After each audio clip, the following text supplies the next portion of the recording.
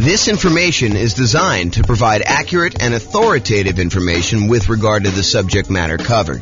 It is offered with the understanding that the presenters are not engaged in rendering legal, accounting, or other professional services. If legal advice or other expert advice is required, the services of a competent professional should be sought. Welcome to the Minneapolis Real Estate Investing and Real Estate Financial Planning Podcast. Learn all about investing in real estate in Minneapolis, Minnesota, with a combination of real estate financial planning and modeling with numbers specific to Minneapolis. Plus, syndicated, more generalized recordings of live and pre-recorded real estate investing classes, not all of them specific to Minneapolis. Be sure to stay tuned after the podcast for a message from our sponsors. The following is part 5 of 6 parts of the class Overcoming Obstacles for Real Estate Investors. Be sure to check out other parts published as separate episodes. Now we're going to do finding what you're missing. So what's missing? So we already covered down payments, which sort of included reserves and closing costs as well. Now we're going to talk about finding deals, finding a dream team, finding partners, and finding tenants. All right, so finding deals. I mean, there's not a lot of stuff I can add to this, right? It's going to be a lot of master of the obvious stuff.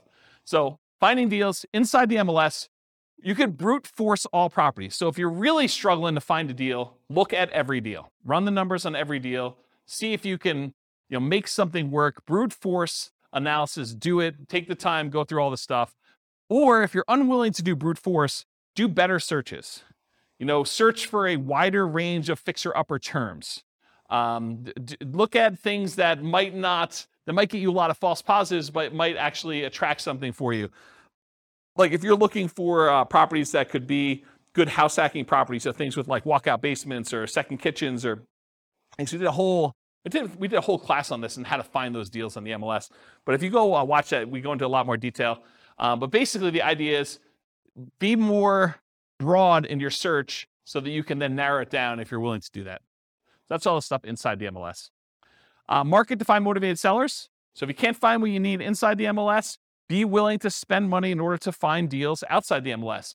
Put out marketing, and we did a whole separate class on marketing to find motivated sellers, like 2 hours on that. So go watch that to find sellers instead of just deals in the MLS. Because the MLS is going to give you, in a lot of markets, it's going to cover about 90% or more of the properties that go up for sale in a year. But that still leaves 10% of properties that are being sold for sale by owner. And it might change a little bit from market to market, but that's about what the numbers are, about 90-10. And some markets, it's more than that. Some markets, a little bit less.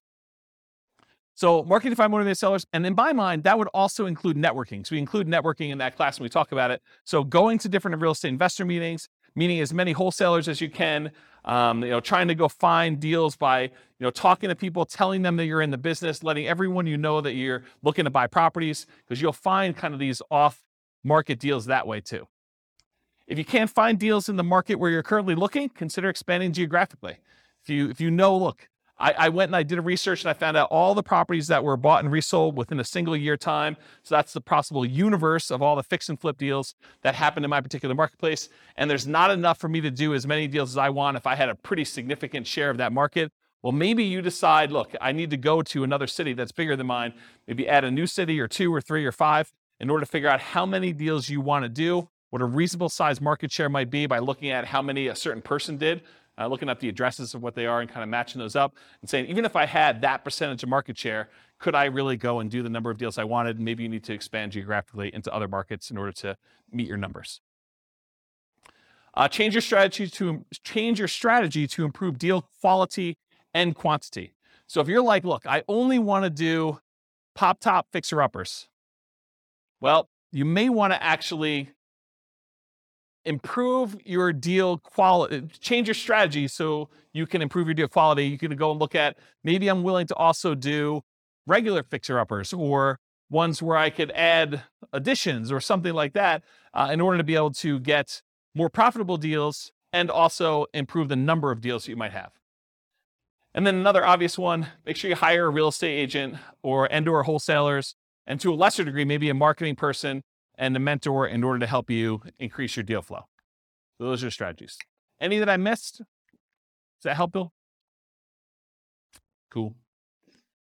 All right, building a team to support you, dream team to support you. So in my opinion, the real estate agent is sort of the center of all these teams, right? Because if you need a lender, if you need title company, if you need, a lot of repair people, a lot of the contractors, a lot of the subs, insurance companies, all of those, a good real estate agent who's doing any type of volume, they've got all those people already, especially if they're catering to investors. So in my opinion, you focus first on finding a good real estate agent, and then a lot of those other pieces will fall into place. You can decide whether or not you want to use the person that they've been using, or if you want to continue looking for someone to replace a weak team member that the real estate agent doesn't have a person for. And then you can go and do networking with other real estate investors. You can go talk to other people and try to find people that way. But I think that's the best strategy, is you go find the agent or agents and you really focus in on their team to start with. And then, of course, you optimize from there. Any questions on that? Is that helpful? Cool. Finding partners. So talk about your investments and listen for curiosity. You got to talk to a ridiculous number of people. Got to talk to a lot of people in order to find these. And then you can network with others, virtually and in person. And there's two schools of thought on this. I'm going to ask you guys a question. We're going to poll you. Do you think it's better to go to real estate investor club type meetings to look for real estate partners? Or do you think it's better to go to non-real estate investor club meetings in order to look for possible real estate investor partners?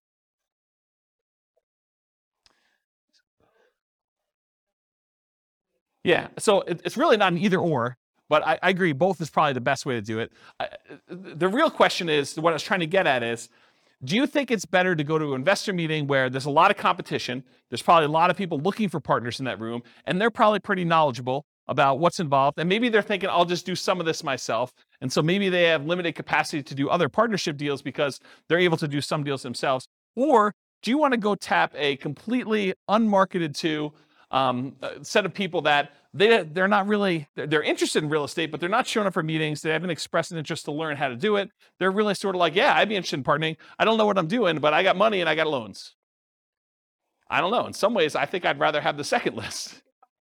Right. Well, but it's, so Rachel says, if you could find the second list. And honestly, it's like everyone else, right? It's church. It's, business. It's like your work. It's like all the people you're doing. You just tell them about, my husband and I just went and we flipped this property. We did really great on it. And they're like, that sounds awesome. I wish I could do that. Well, you can, right? I mean, that's how you do it. You say, well, you can, come on over for dinner. We'll talk to you about doing this and maybe you can get involved in our next deal.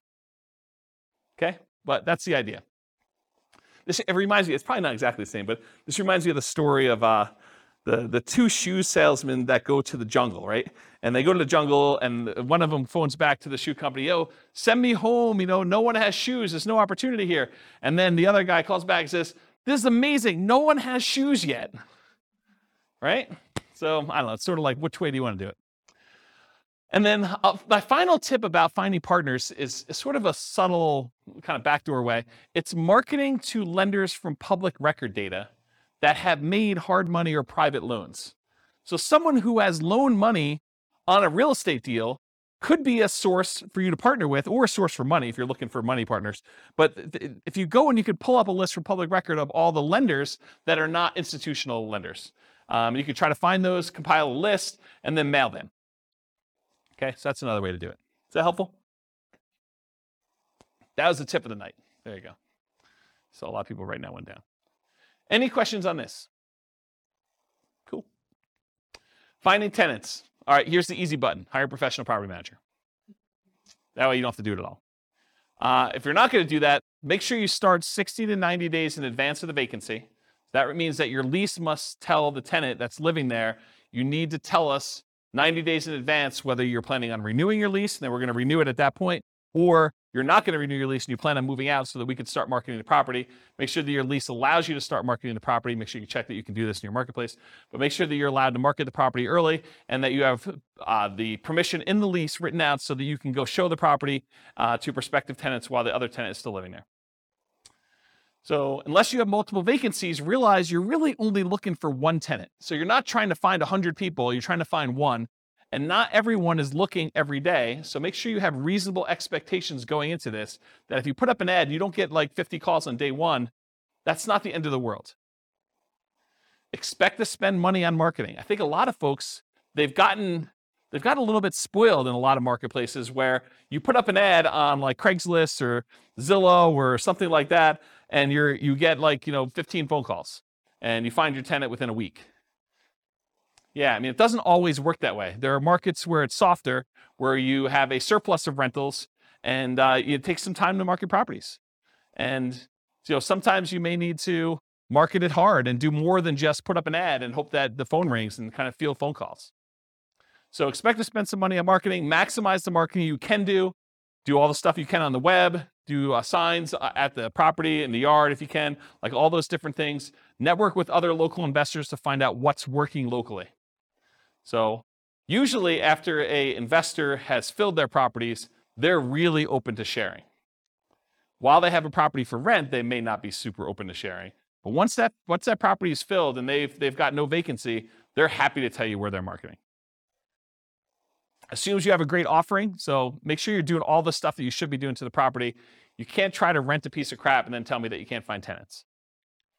Okay? And then once you have a good property and it's good exposure, you're doing all the marketing you're supposed to do, use inquiries, the number of calls you're getting, as feedback. If you put up an ad and you get no calls for a week, that's probably a sign that your price is probably a little bit too high for that property. And maybe you drop the price. That's probably the next lever to do. Once you know that you have really good photos, the property is marketed appropriately, it's up on the web, you verified that, you've got all your signs and other marketing out there, and you're doing all the other stuff that the most successful investors in your market are doing. Any questions on this? Cool. This concludes part 5 of 6 on overcoming obstacles for real estate investors. Listen to the next episode, part 6 of 6, on inner game. With home prices up, mortgage interest rates up, and rents up, but not quite enough to counteract the higher prices and interest rates, cash flow on rental properties in Minneapolis is harder than ever. Book a call with the Real Estate Financial Planner to apply our proprietary 88 strategies to improve cash flow on your rentals. See the show notes for a link to schedule your call and improve your cash flow today. If you're a real estate agent, lender, or professional in Minneapolis that wants to help our real estate investor listeners, consider reaching out to learn about collaboration opportunities with this podcast. We'd love to add more value to our listeners by having you assist our investors buy, sell, and finance their real estate investments. See the show notes to schedule a call to discuss collaboration opportunities.